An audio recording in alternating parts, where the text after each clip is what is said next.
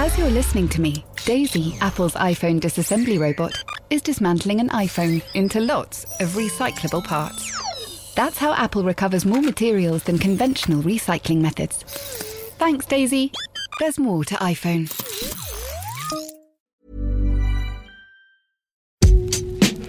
Hello, this is the Game Football Podcast from The Times. I'm Hugh Wisencroft. Today, has the age of football conspiracy hit us? Elsewhere, a Brighton more XG football than sexy football? Did predictable Palace have a shock in store for Roy Hodgson? How an unknown analyst is impacting the game? And we ask, should players be banned from fantasy football? It is a busy Monday ahead for you. Hello to Alison Rudd, Gregor Robertson and Tom Roddy. How are you doing, guys? Hello. Very well, Hugh, yeah? Thank you. It's been pointed out to me that I'm always happy at the start of the podcast, and often the three people I'm speaking to are less than enthused. And frankly, it's just impolite. From here on out, I will not accept it. But I'm glad to know that you three today have given me the appropriate response, because why wouldn't you want to be happy to be on a football podcast and paid to talk, which you are? So here's the time to do the job. Let's start by discussing what I wanted to talk about for a while, football conspiracies. Every weekend, it seems that one club or another thinks the world of football is against them, and that someone somewhere is so desperate for them to have drawn a game, an insignificant match or whatever, that they're talking about conspiracy theories pretty much. And I wonder whether it's just the age and the society and what's going on outside of football that is now making people think that football is involved. You know, whatever crazy things they're seeing on Facebook or being delivered to them on WhatsApp has filtered into the game as well. Frankly, I just think it's insane. But I wondered, Alison Rudd, what you think. Well, I think you're onto something, Hugh, because I have of late been getting emails in the style of the old-fashioned letters written in green ink, which you always knew it was going to be something strange when someone wrote to you in green ink, and they'd found your home address. That was strange too. And then the internet came along and it all dried up. But lately, I've been getting emails, long emails, very detailed emails, clearly from people who are not stupid. They're eloquent and they can spell and they got good grammar, but they're absolutely convinced they know the truth. and how can I help them uncover the truth? The two most recent ones have been that referees are on the take. They take bribes, and it's obvious they're taking bribes to skew decisions to go against their team. And the most recent one was I know the truth about, which I actually found quite upsetting, really. It was, I know the truth about Hillsborough and the Munich air disaster, and no one else does. So it makes you feel like Gillian Anderson, strangely, like there should be music playing in the background. So you're onto something, yes. The conspiracy theorists are coming out, but it's partly because people have nothing else to do. Exactly. People are being told to sit at home, aren't they? You know, stay home, save lives, build a conspiracy theory. It's automatic. It's all filtered in through the fake news. We get people talking about squiggly lines on the VAR, all sorts of stuff, Gregor. Yeah, and it's also, you can tie this into all the chat about vaccines at the moment and kind of people peddling crazy stories about that. It's the world in which we live, I think, just now, and there is some truth in the fact that we're all penned in our homes and staring at screens all day. But there's also just a kind of, putting conspiracy theories aside from, there's just such an urge from everyone to defend the kind of honour of their own team as well, it seems. Like, there's no ability to see. I just thought the penalty sort of claim in the Man United Chelsea game that I'm sure we're going to come and talk about, the fact that people were seeing it so clearly from one side or the other and making out as if this was like, it was so obvious. Like, how could they possibly have got this wrong? When quite clearly people are seeing this differently.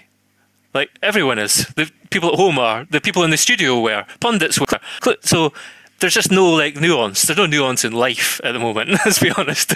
So I have spent the morning, Gregor, I've spent the entire morning arguing with my Manchester United friends over that penalty decision.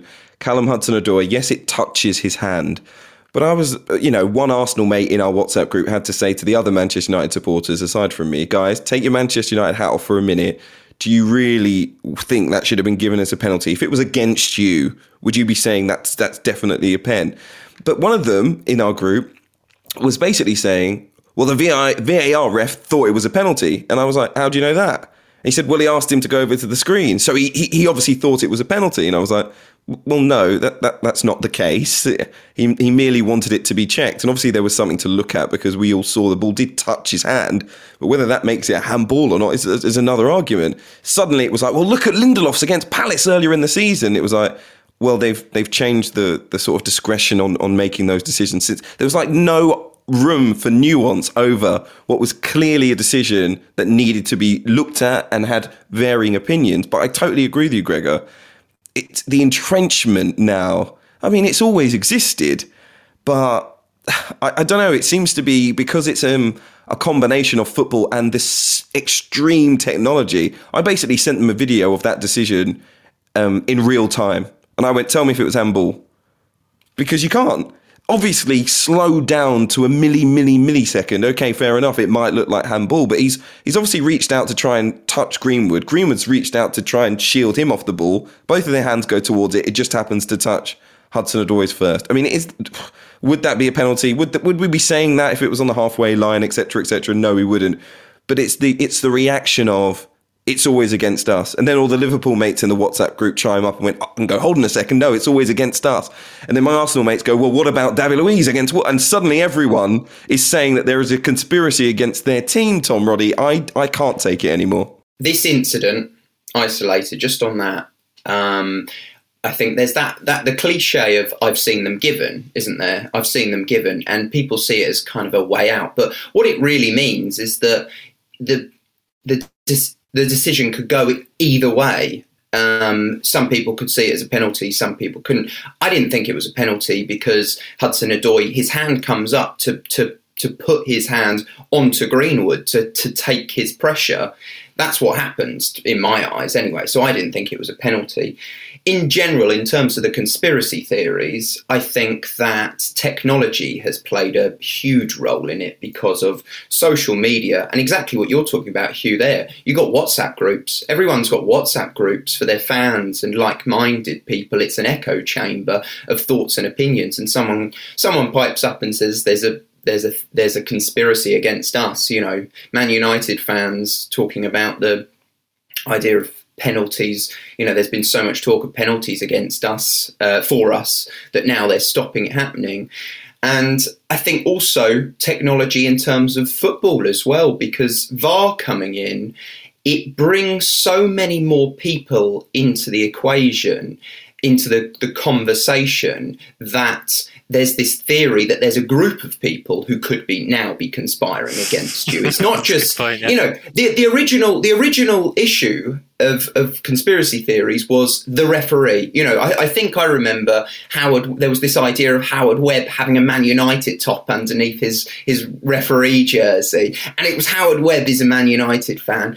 Whereas now it's this group and kind of a collusion of people. And I think the main issue there is the transparency of VAR, because we know there's conversations going on, and there's this kind of mythical place of Stockley Park, which Alison is the one out of us who knows the most, because you went there at the very beginning and did a great piece on it. She's in on it too, Tom.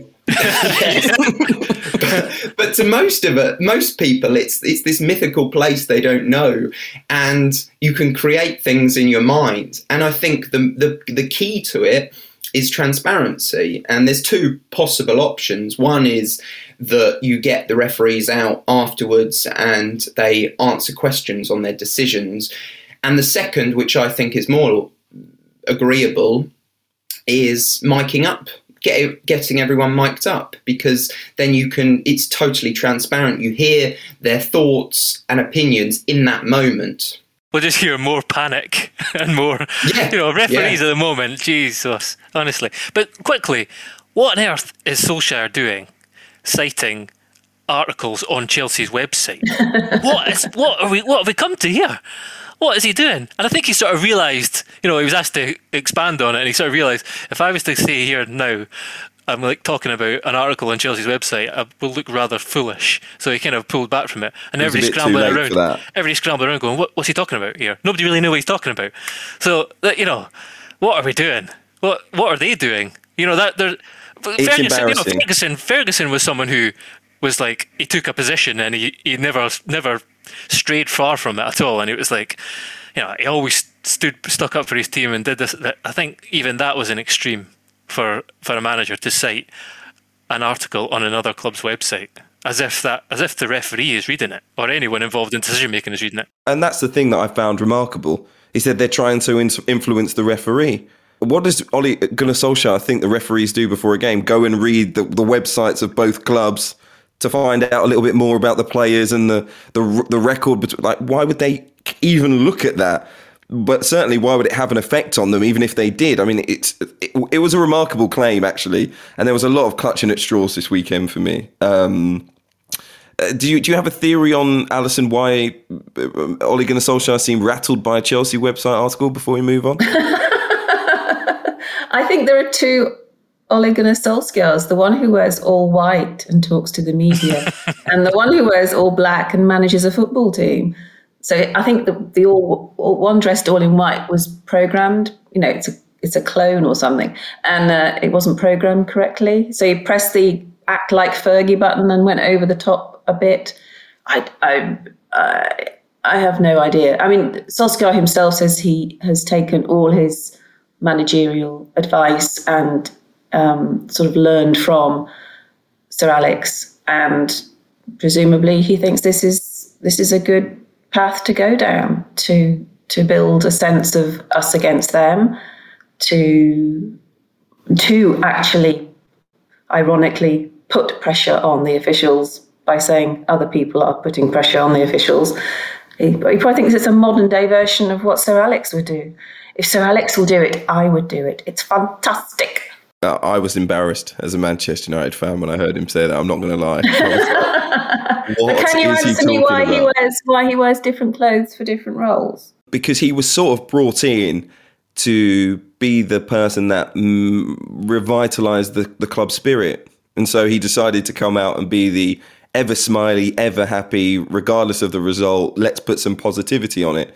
And now he's been there for quite a while. It's become apparent that he's sort of earned the trust of the hierarchy at the club.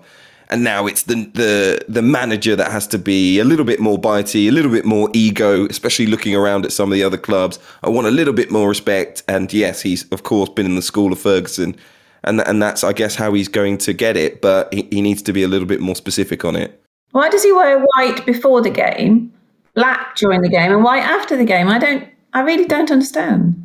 You'll have to ask him, Alison. Good news is you'll probably get an opportunity to do so. Tom, go ahead. I wonder who's fueling it, because I'd be worried if the Manchester United manager's scrolling down the opposition website before a game. I mean, the club websites are a strange place in general. I mean, I think the Chelsea website publishes transfer rumours about their own players most days, which is a bit of an odd thing to do. But I just wonder who's fueling it, because, I mean, there's Jose Mourinho there was this theory that Jose Mourinho used to go into press conferences and Rui Faria, his old assistant, used to say, "Have you heard what so-and-so said about you? Have you heard what so-and-so said about you?" And he'd go head there calm, and by the time he actually got in there, he's riled up. But so I do wonder who's sort of fueling that in Solskjaer, who's fed that to him. I mean, we should probably briefly touch on the Luke Shaw's sort of accusation, though. I mean, that's really where a lot of this has also been fueled from, in this weekend in particular, and that he's saying that the referee was basically knew that if he gave that decision for the handball, it would have sparked all sorts of controversy, and that was sort of influencing him. And then Man United came out and said, "Oh, he misheard it." So we're living in a fake news era. It's kind of, I can't get my head around it. I think, even if the referee did say that, that's not evidence of a conspiracy. That's evidence of the immense strain that referees are under. And, all of this, all the things we're talking about just now, is a part of the reason for that. Absolutely, and I think it will destabilise the relationship between players and referees now out there as well on the field, because I think that was a human comment between two. If it happened, if it didn't and it was misheard, then that's even worse, frankly. But the good news is, guys, we've got a whistleblower on all of this. It came at the Hawthorns. His name's Lee Mason. He blew the whistle twice.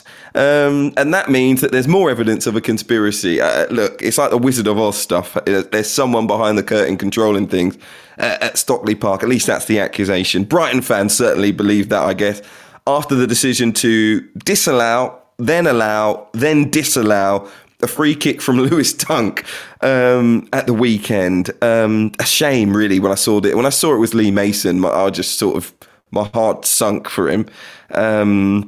He was replaced as the fourth official for the game at Bramall Lane yesterday due to injury, guys. Inverted commas, that's more conspiracy stuff.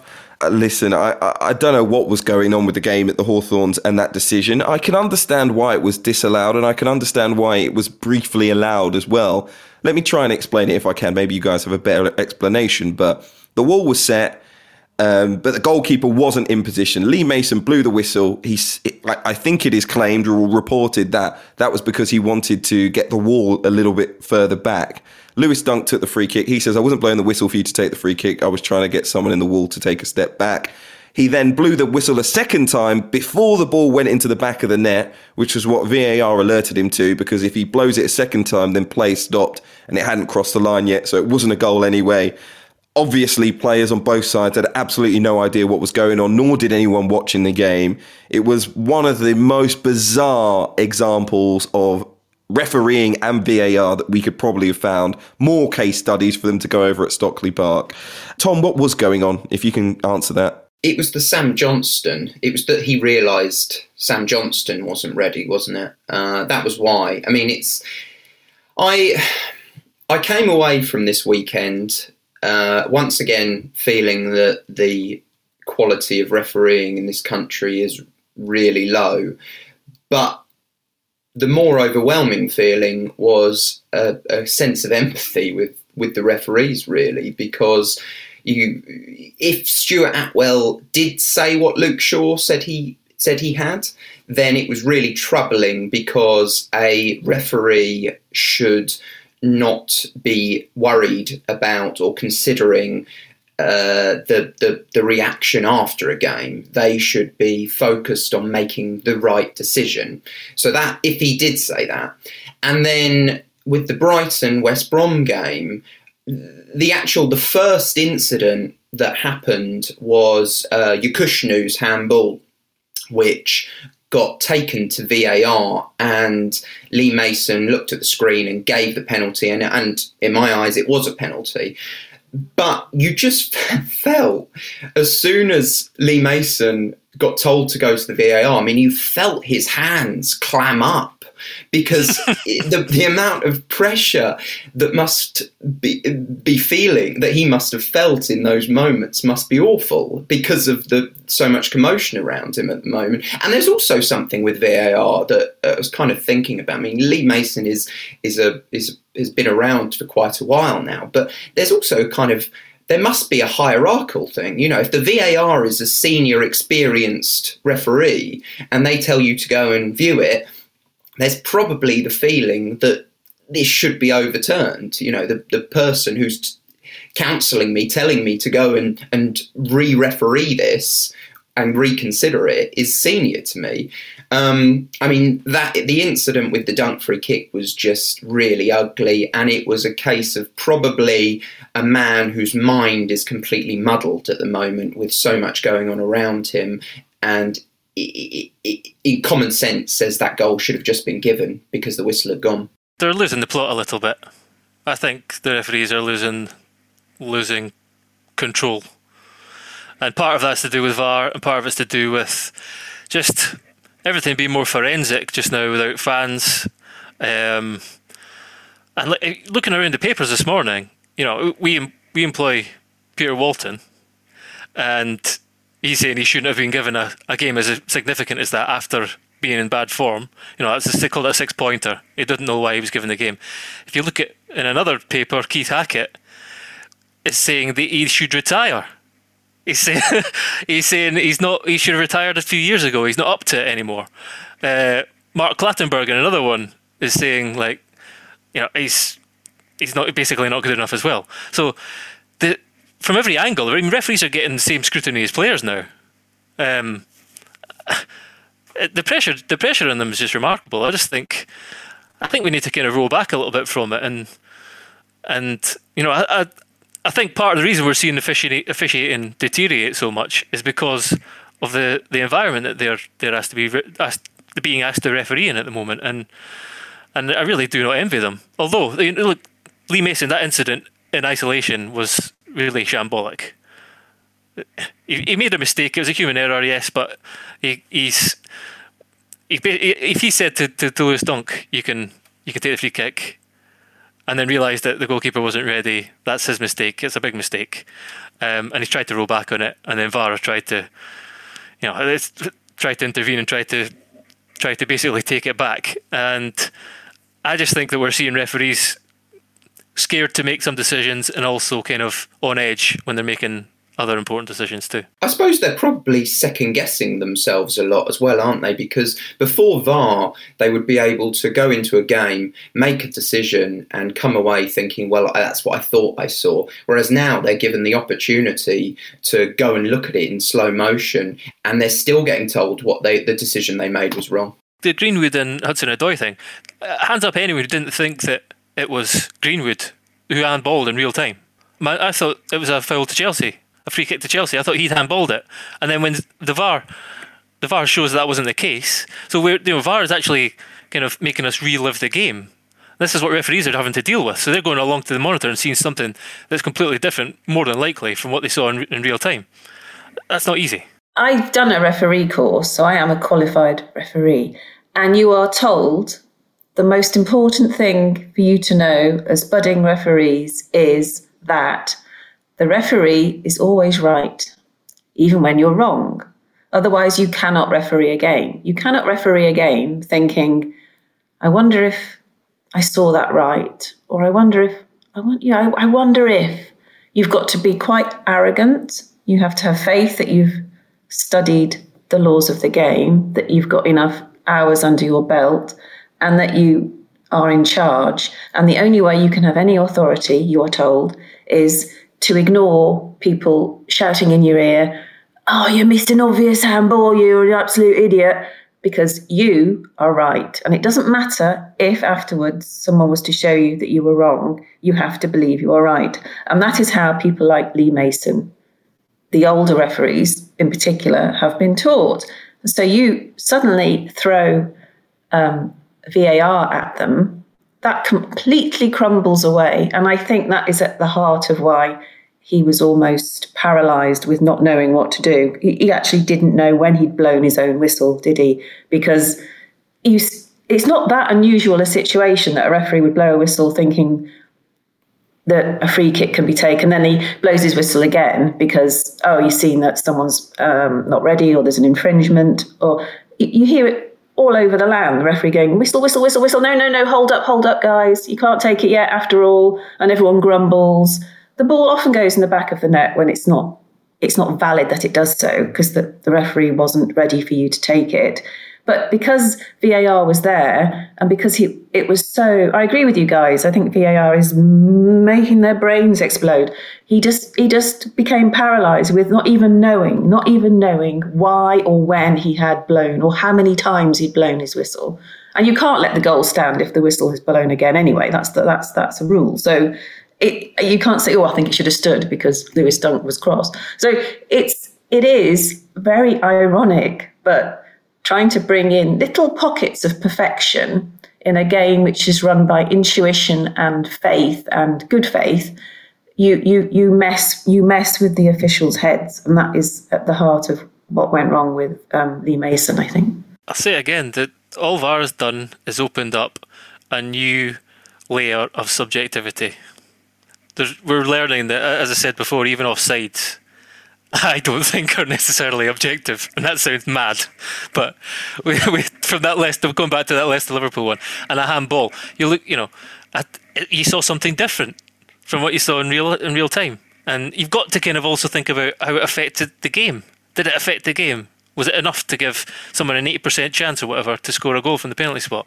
No. I also think you're missing what's glaringly obvious, Gregor, that Lee Mason, most of the Premier League managers, those at Stockley Park, and I think Sam Johnson as well, and I've got my doubts about Alison Rudd to add to that as well, are all part of the football Illuminati, of course, conspiring against Brighton and Hove Albion, because, of course, that would be the main target in the Premier League football. Target, yeah. Let's move on because it wasn't meant to be a chat that long, but there you go, the strong feelings about it. Let's quickly talk about Brighton then. I said a little bit earlier on that they're probably more XG football than sexy football. They had 71% possession against West Brom, 15 shots to West Brom's 6. They had 81% pass accuracy, of course, missing 2 penalties. They lost the previous game to Palace, having 25 shots, 75% possession, 87% pass accuracy. They are now 3 points above the relegation zone. Alison, they need more substance. Yeah, I'm starting to lose sympathy with them, actually. I mean, it started off, didn't it, that Brighton, they've transformed under Potter. They play adventurous football, expansive football. They're more attractive to watch than they were under Chris Hughton. How lovely. And you come away from watching a Brighton game always feeling vaguely entertained. But what's the point of football? The point of football is to score goals. And if you've got awarded 2 penalties in one game and you're unable to take one of them properly, and you've got all those stats behind you, you are taking your eye off what really matters. And I don't think it's a jinx. I don't think it's bad luck. I used to play 5-a-side with a group of guys, and we were really sad, and we would just wander around places where there were like hundreds of pitches and try and find people who were also sad and hadn't got an opposition.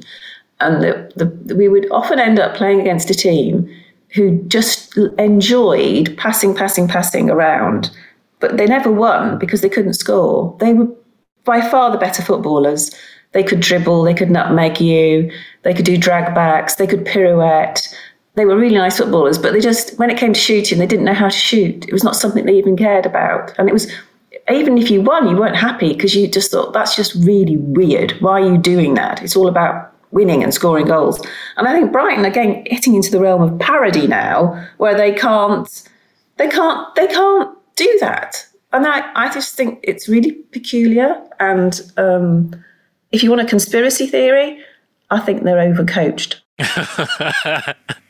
Gregor, what do you think about them? Are they sleepwalking towards relegation? I don't think they're sleepwalking towards relegation, because, I mean, the argument is, should they alter the way they play? It's the same kind of conversation a little bit as Leeds earlier in the season. But this is, Brighton are still a small club, relatively speaking, in the Premier League, and they're doing well to be where they are when you look at budgets and everything. And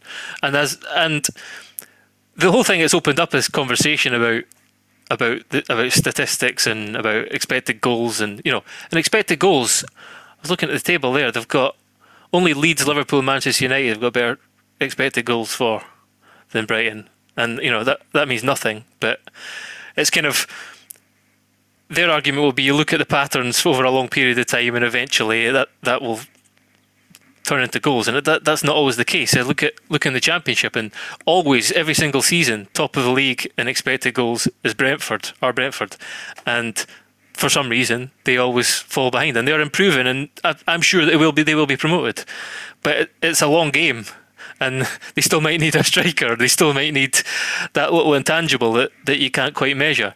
So where Brighton are concerned, there's just a lot to like. There's a lot to like about the way Potter coaches, whether he overcoaches or not.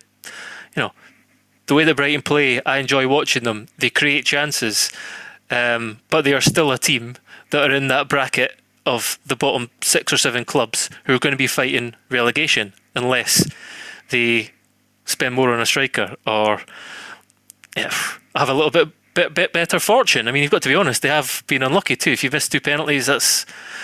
The second one was almost parody. Danny Welbeck hitting the post and then kind of trying to hit it again and falling over, and then realise not aware that you're not allowed to hit your own penalty up when it comes back off the post.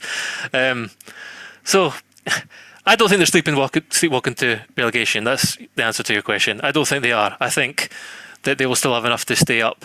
And I still think there is a lot to like about the way Brighton play. And actually, when you look on a longer term basis, I think they're probably on a better path, a better kind of trajectory than a lot of the clubs around them. The reason I ask, are they sleepwalking towards relegation, is because I think they need to wake up. You know, it's all good to play great football, but if you don't get the points you need, they're 3 points above the relegation zone at this point. When do you wake up? When you're in the Championship? I mean, the time is now.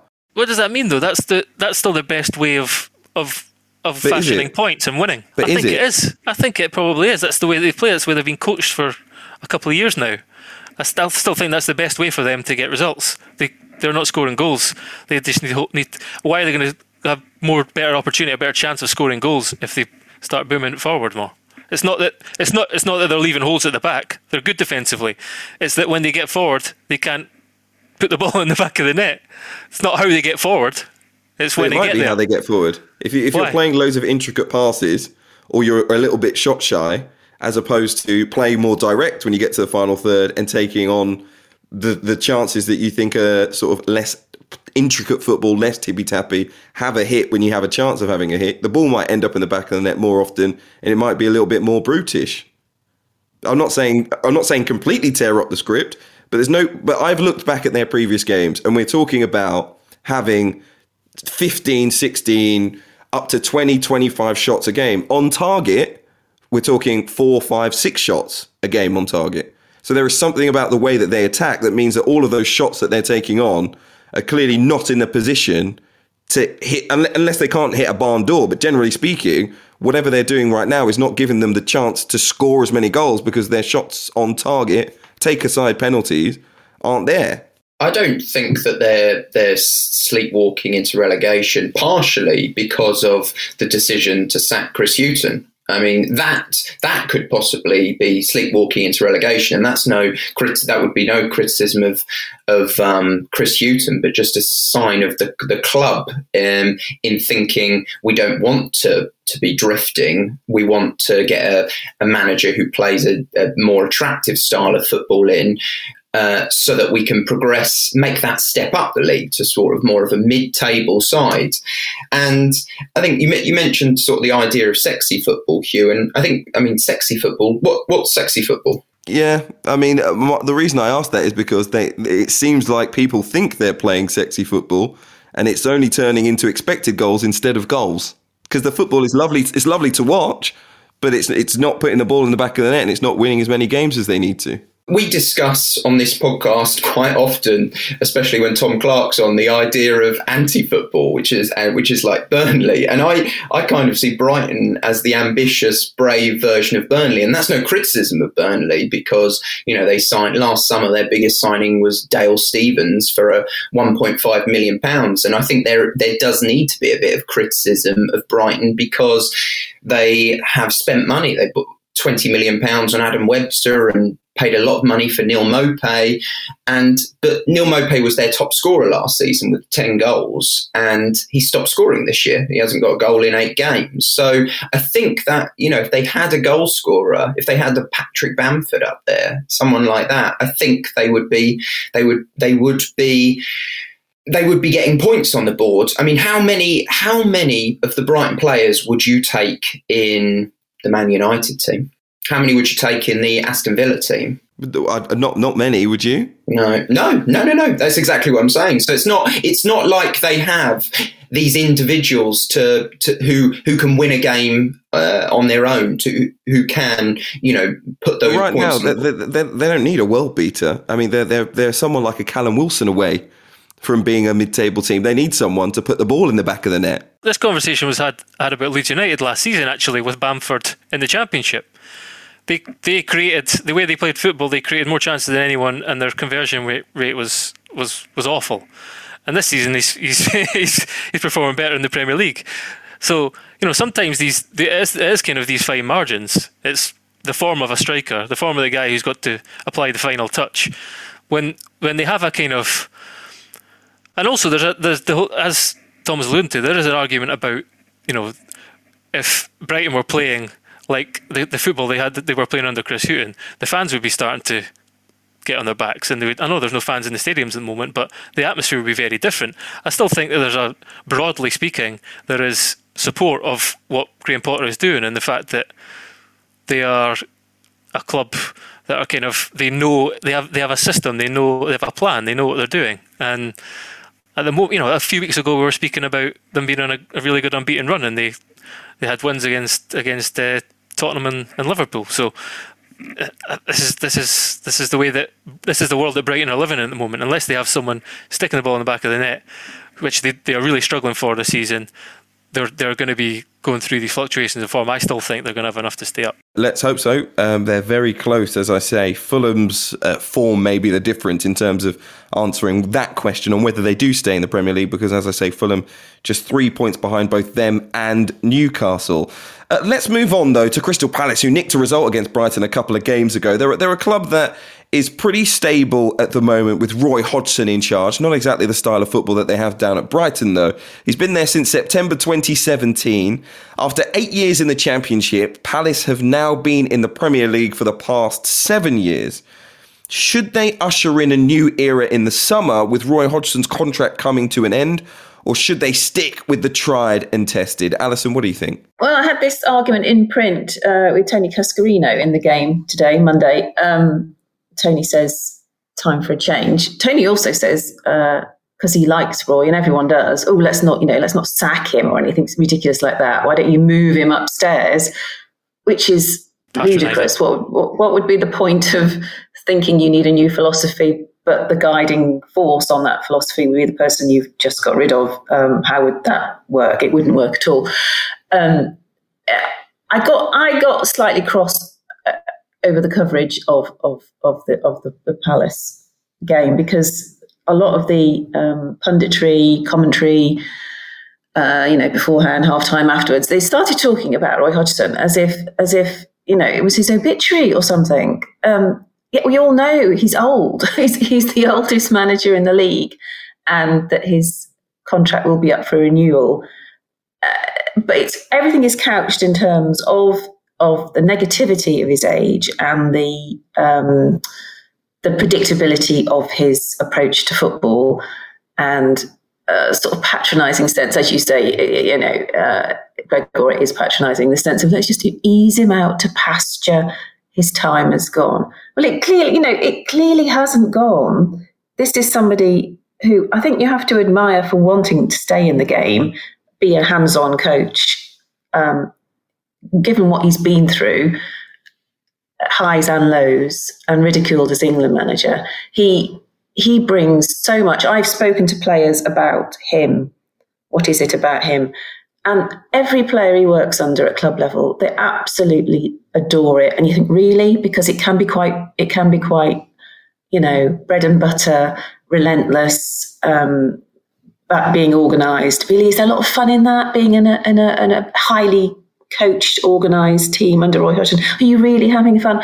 But that's the beauty of it. He does make it fun. He builds camaraderie. He gets more out of players than they should give, given their age or their price or their contract status. He's extremely good at putting together a team who really, if you look at it, you think, I don't know, maybe they should be in real relegation trouble. And he manages to build something greater than the sum of the parts. And all those things I've just babbled on about are so important if you want to stay in the Premier League and all the money that goes with it. And the last time Palace got bored, they brought in De Boer and Total Football, and everyone laughed at them because the players didn't know if they were left-footed or right-footed anymore. They couldn't score goals. And after 77 days, he got the boot, and they brought in Roy Hodgson. And it was like a big sigh of relief. Oh, here's somebody who knows what he has at his disposal and how to deploy players at the very best. And also, Roy, he's not out of touch. He brings through players. He can actually be quite brave in terms of giving. He has relentlessly given young players debuts ahead of their time, and they've done well. He rarely brings through a player and everyone says, "Oh, he did that too early." He gets a lot out of. He doesn't mind a player having gravitas. So they've got Gary Cahill and they give him a lot of authority at the club. They're not scared of a player having power. I think he's an excellent manager, but it's just not sexy, is it? It's just not sexy to have someone in charge who's 73 who guarantees you mid-table status. So I think it's a bit disrespectful. And if they really wanted to change it up at Crystal Palace, they'd have to spend a hell of a lot of money to do it and get rid of him. What do you think, Gregor? Is it a case of be careful what you wish for? A little bit. I think survival in the Premier League is so finely balanced that, if they were to rip this up and go in another direction, I think the most important thing for Crystal Palace is to be really nimble-footed about this, and they have to have a succession and like a plan. They need a plan for post-Roy Hodgson. I'm not just saying that that's just, if he signs another one-year contract, they still need to be looking at around and really thinking, who's the next guy? I think football clubs should be doing that anyway, and who knows, maybe they are, but it was a disaster last time. And they also need to make Palace a modern kind of dynamic club as well, have the right correct structures in place, the right scouting, all the things that you need to survive as a modern club at this level now. Roy Hodgson is someone who, as Alison said, makes them really organised, and saying that the forward players often flourish under him, and they have flourishes of form where they look really irresistible sometimes. But he's doing the job. You know the job he's going to do, and there's a lot to be said about that. I wrote about Mick McCarthy at the weekend, who has just gone to Cardiff City, 9 games unbeaten, won 6 in a row, and he's had a really bruising few years. Be careful what you wish for, Brigade. Ipswich Town fans do not like to hear. They hounded him out of the football club essentially, although they don't like to hear that either. And Paul Lambert was just being sacked today. They're in League One, treading water, and Mick McCarthy is once again drawing the best out of his resources, and Cardiff could be in the Premier League next season. So these guys have been around for so long for a reason. They can still engage players, they can organise a team. It's not always, the kind of epitome of modern free-flowing football, but there is real value in what they can do and what they offer. And as Jamie Carragher was saying last week, not every club has to aspire to be to play the football Pep Guardiola plays. Brighton are trying to do something similar, and that's the path that they've gone down. But it's difficult as well. It doesn't guarantee anything. So I think that there's 2 aspects to it. One is knowing what Roy wants, and it sounds like he wants to continue. Don't be patronising and suggest that you can shuffle him upstairs, because I'm almost certain that he would not want to be doing that. And to have the structures in place of the football club to mean that they're ready so the football club is kind of forward thinking, even if the man in the dugout is always at his age going to be kind of going from year to year. That's the truth of the matter. So they need to be quite nimble-footed about it, I think. I covered the game yesterday and went to Selhurst Park thinking you've got 2 teams in kind of opposite positions in a way, where Fulham have the momentum behind them and are in a good moment, and Palace have a bit of a cloud over them because of this idea of playing pretty negative, boring football. And you came away feeling the same thing. But at the same time, Fulham could well go down this year, and Palace are certainly going to stay up, pretty certainly going to stay up. And I agree with the idea of Roy Hodgson being a steady hand, because also I went to the game thinking those things, and then the point that they got actually means that Palace have their most points at this stage of the season in the top flight since 92. So there's this cloud over them, but they're actually in one of the best places they've been for years and years and years. And I think as well, it's the steady hand of Hodgson, because there's a conservatism about them at the moment, which you understand because they have, like a lot of teams, a lot of injuries, most notably Wilfried Zaha. And their next games are United, Tottenham, West Brom, who are obviously battling relegation, Everton and Chelsea, and that 10 points can very quickly disappear. So you understand the kind of cushion he wanted to preserve. At the same time, I thought Fulham were there for the taking in that first half. And the players he still had in that starting 11 were very good players. A core of Gary Cahill and Eberici Eze and Christian Benteke, who is actually in the best form for ages. And Eze I barely noticed yesterday because he just wasn't. The team was set up to defend rather than use his quality, and it was a shame because I love watching Eze play, and he never really got an opportunity to get on the ball. That's the kind of inherent struggle, though, at the centre of a lot of modern football. Let's be honest about it. Fans don't want just. They survive for a couple of seasons and you go, yeah, this is good, but what's next? What is there for Crystal Palace to kind of aspire to? And so if it's a pretty hanging empty question, isn't it? Because there's not much in the Premier League. Maybe a miracle of winning a trophy. Aston Villa are what's to aspire to because they're a team who came so close to relegation. They invested the money. They relied so much on Jack Grealish this year, and they don't this year. They've got Ross Barkley, they've got Ollie Watkins, and they put more money into it than Palace did. But I looked at Palace this year getting Eze and thinking it takes the pressure off Zaha. Aston Villa are a former European champion. They have every right to think that they should be challenging for Europe. So, but I get your point. Their team has just come up, and that's a fair point. But I think there are a lot of football clubs who are kind of wrestling with this a little bit. And it's not even just these football clubs. Let's be honest. It's every football club. Winning is the most important thing to most fans. We've had this conversation before, but it's more and more. It's important how you do it. And, see Tottenham for details. Maybe it's just about the messaging to the fans. If Roy Hodgson does get a new contract, he's 73 years old, maybe Steve Parish, the chairman, will tell him, look, we're all about mid-table finishes in the Premier League, and it might be boring for a while, but once we've got some sort of stability, for me, I still see Crystal Palace, and if they were in the Championship, I would not be alarmed. I wouldn't see the name Palace and think, oh my word, they should never be in the Championship. They were there for 8 years, they've been in the Premier League for 7, and they are one of those clubs that the message to the fans should be consolidation. We want to be a Premier League side, but they just need to be, maybe another thing, transparent about. And show them voice where they are developing the club in other areas.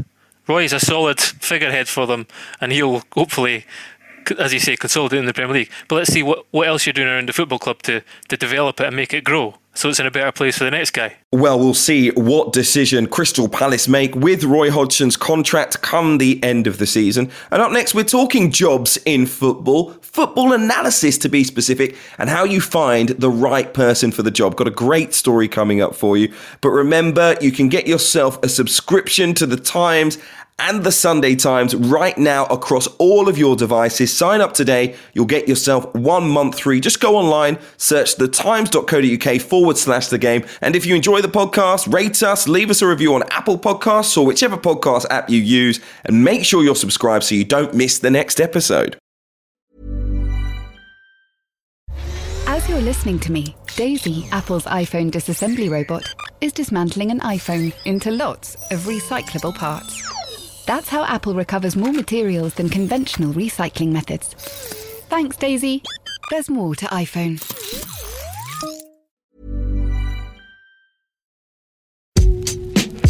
Next up on the Game Podcast, a story you can read right now on the Times app. How a Celtic blogger, nurtured by Brendan Rodgers, is now lifting Leicester City. Thankfully, it was written by our very own Tom Roddy.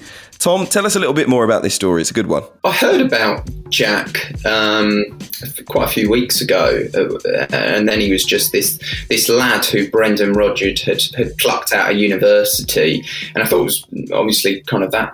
Just those words sounded interesting. And then there was that, I looked into it, and then there was that incredible interview, which I'm sure you'll remember, with James Maddison after the Chelsea game, which was so unique. But the thing that caught me in it was he said, me, Jack the analyst, and the gaffer sat down at the beginning of the season. And this was Jack Lyons, who was the analyst who'd been mentioned to me, plucked from university. And he said they'd sat down and looked at his game, and that was what had this big impact on Maddison, improving his numbers for assists and his numbers for goals.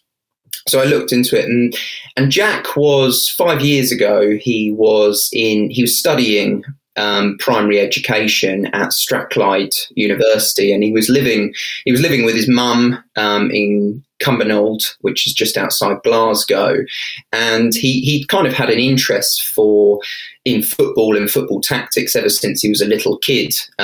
Apparently, he would draw these formations when he was 4 years old. He'd draw these formations and tactics rather than doing like Forest and Families and things like that. It was an interest that then became an obsession, and he came across Michael Cox's zonal marking, which then sort of inspired him to create his own Celtic blog. And these were extremely detailed tactical breakdowns of analysis of Ronnie Delia, who was there before Brendan Rodgers at Celtic. And then Rodgers came along, and he clearly started reading Jack's blog and maybe other blogs, because one day Jack got a call saying that Brendan Rodgers wanted to talk to him, and Rodgers was on the other line, and he asked him about his sort of life, what he was doing, and then he told him about this, that he'd been reading the blog, and that his tactical analysis was exactly the same things that Rodgers thought, and that the media pundits who were covering Celtic and the journalists, they hadn't picked up on the same things that Jack had. And so he invited him down to the training ground, and in the end, he offered him a part-time job as an analyst. And that happened for the remainder of the season, and then come the end of the year, he ended up working there full-time. And then when Rodgers came down to Leicester, he brought him down to the King Power Stadium, and now he's a big part, clearly, from what James Maddison was saying, a big part of what they do at Leicester. Gregor, how much difference do the football analysts make? Because it's one of those jobs in football that people at home might not know much about. Yeah, I think a lot of it's to do with, obviously, preparation for team meetings and recruitment. It's also, I must say, changed very much even in the 5 years or whatever since I've been a player. But these stories are really fascinating, I think. It's kind of alternative routes from, and there are a number of them. There's a guy, Blades Analytic on Twitter, who kind of built up a big following analysing Sheffield United. He was given a job by Peterborough United, kind of in the recruitment department. Then he got a job with a kind of a recruitment consultancy. And he's just gone to Luton Town as head of recruitment analysis, I think last week, just because he set up a Twitter account and people liked his analysis on Twitter. And there was a story about earlier this season about the kid, 17-year-old kid in India who's doing recruitment work for Dundee United. This is kind of unheard of stuff because they have access to the data online and they can, analyse players all around the world and do it very well. And the thing about it is, they're not going to be given, these aren't gimmicks, they're not going to be given these opportunities unless they're good at it. Brentford are another. Rob Brown, who really sadly passed away, with Brentford's, I think it's sporting director of football. And he did something similar at Celtic, in fact. He sent scouting reports to Celtic when he could have been a teenager, around the age of 20. They thought he was really good. They invited him in. He was given work there. He worked for a team in League One in Scotland. He was given lots of little opportunities, but he was working in a bank. And then he got a call from Brentford, who had also seen his work online, and that spawned a career in football too. There's another guy for Brentford called Brendan McFarlane who wrote blogs and analysis of French football, I believe, when he was on a year with a placement year at university in France. And again, I think it was Rob Rowan got in touch with him and said, can you do some scouting for us in France? And look at some of the players that Brentford have signed from France. Benrahma, Mopai, Mbeumo. Yeah, he's their scout in France. So these are brilliant stories, and it's all, as I say, some people will be cynical about hearing these things, but if they're not good enough, they wouldn't be given the opportunity. And once they've got the opportunity, they need to take it. And so, I think it's all the better. Anyone who can find a way into working in football, which is a dream job for so many people, and it's always been a closed shop for so long. People within the game who know the game. That's nonsense. Some of these guys definitely know what they're talking about. It's also a little bit of a safe bet for the clubs, isn't it? Instead of hiring a player from your team who's just retired, who would probably need quite a bit of money, you can get, another example is Tom Payne, who wrote for Spielverlagerung, which is the same German website which Jack Lyons wrote for too, which is tactical based. And Tom was a student at Leeds University, I think, and ended up working for Huddersfield briefly, and then now I think he's at the FA. And they start there working for free or a little bit of money. So it's actually a safe bet really for the clubs. But it's similar to, there is a kind of parallel with modern coaching in that you've been a footballer for 20 years, you go into coaching. It's a new vocation. Yes, you know the game, but it's something that you're just taking up anew. Where there's other guys who haven't had a career in football, who've maybe been a coach for 15 years. And, as much as it pains you to say it, the likelihood is they'll be a better coach than someone, despite their experience as a player, as I say, these guys have done it since they were teenagers. They've studied it. They've studied it as the internet has grown and kind of there's been advances in analysis and data. And so they naturally are going to be the people who are best at these jobs. Alison, odd entry routes into football. There's been some great stories from around the world. Can you remember some more of the odd tales of someone getting a job and being brought into a football club? Well, Thomas talked about Jack Lyons being plucked from university, and which takes me right back to my childhood, because Stevie Highway was plucked from university. That's how he was introduced to the media. They had this graduate who just played non-league football, and they just decided he could play for Liverpool. And I watched his entire career through the prism of him being a university graduate. So I thought he was more intelligent than anyone else. He celebrated in a more restrained manner because he was too clever to lose it in a celebration. And his post-match interviews, he over-intellectualized them and always threw a question back at the interviewer. And so I saw the whole thing from him being some sort of like alien being. He was a university graduate. And then fast forward to last week, and I interviewed David Martindale, who's famous because he took Livingston to the Scottish League Cup final on Sunday. And he's famous for it because he spent nearly 4 years in jail. But actually, in terms of this conversation, he's really interesting because he managed 3 pubs. While he was on bail, he studied a degree, nothing to do with football. He studied construction project management because he wanted to build his own house one day.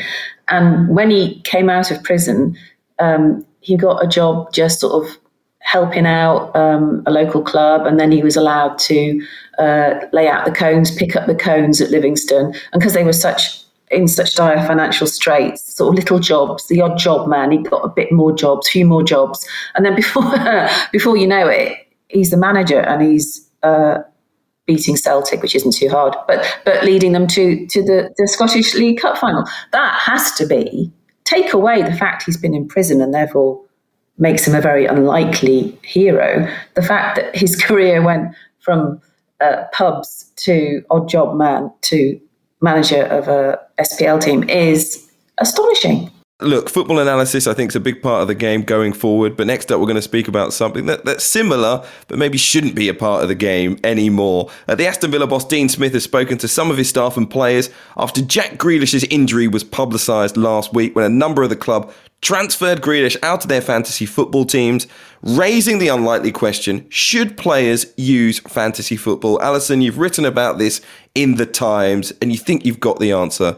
Oh, well, players shouldn't use fantasy football, but nobody should use fantasy football. If I ruled the world, it would be banned. It's very, very bad for your footballing soul. I banned myself from it, Hugh, because I have a professional duty when I'm reporting on a match to be to look at every player, every tactic, look at both teams. When I was playing fantasy football seriously, I found myself only watching the players I owned or watching the players I hadn't put in and wishing them ill and getting slightly obsessed about it. And it was affecting my job. So I said, right, that's it. I have to stop. But I'd already realized it was becoming overwhelming and ruining the enjoyment of the game, because there's no way you can play it perfectly unless you hate football and you're just trying to win money. Then it's fine. Use it a bit like Tom's analyst. Use it as a tool for a career if you want, but don't play fantasy football if you like football. And so I can see why players who are too into it, it might affect. It's not just about leaks of information, which is bad enough. You shouldn't have that. But if you take fantasy football seriously, it's going to leak out, because there's no way, if you love your fantasy football, you are going to put in a player that you happen to know because you're training with them. They've picked up a knock. You're the only person in that group of people, the only ones that know that a player is going to likely to be out. So you can gain an advantage if you don't put them in your team, and then people can see your team, and then it's out there, it's information. But there's no way you're going to pretend you don't know that if you take fantasy football seriously. And also, I do think if you progress it to its ultimate conclusion, might not players find themselves just ducking out of a tackle when the player they own, well, I mean, the theme of the show is conspiracy theories. One day, a player will be accused of ducking out of a tackle because he needed 3 points to win his fantasy league division, and the player he should have tackled would have scored the goal. I missed that fantasy football has like a £1 million reward at the end of it if you win the season. Because like 3 points is not really enough to I think the win bonus would be more enticing than 3 points in fantasy football.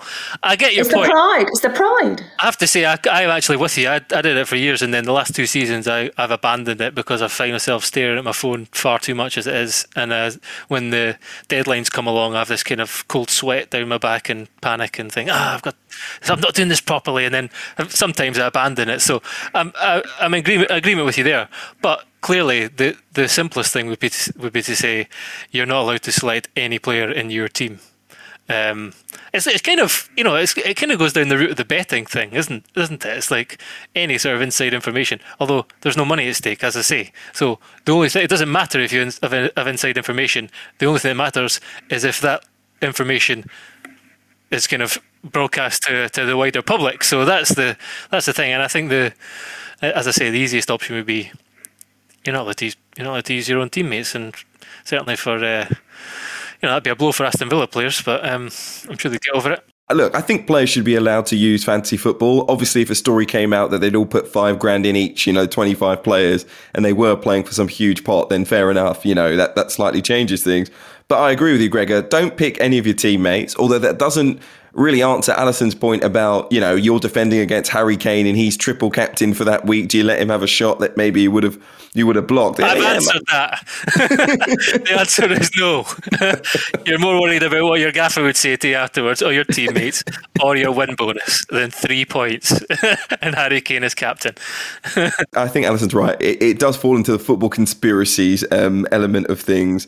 I think players should be allowed to use it. And look, Dean Smith was right to just remind them of the responsibility. The biggest thing that came out of it for me was that people know which players have teams.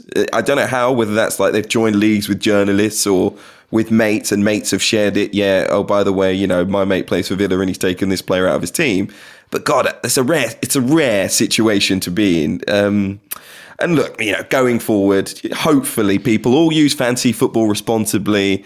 If you're a footballer, Premier League footballer, pick 11. Fantasy football responsibly.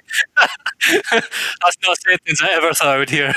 That should be the message from here on out. Use fantasy football responsibly. My thanks to Alison Rudd, Gregor Robertson and Tom Roddy. Thanks for being with me for the past hour or so, and to you listening as well. Remember, you can get yourself a digital subscription to The Times and The Sunday Times and get more of our award-winning journalism across all of your devices. Just go online and you can get yourself 1 month free today. Search thetimes.co.uk/the game to get started.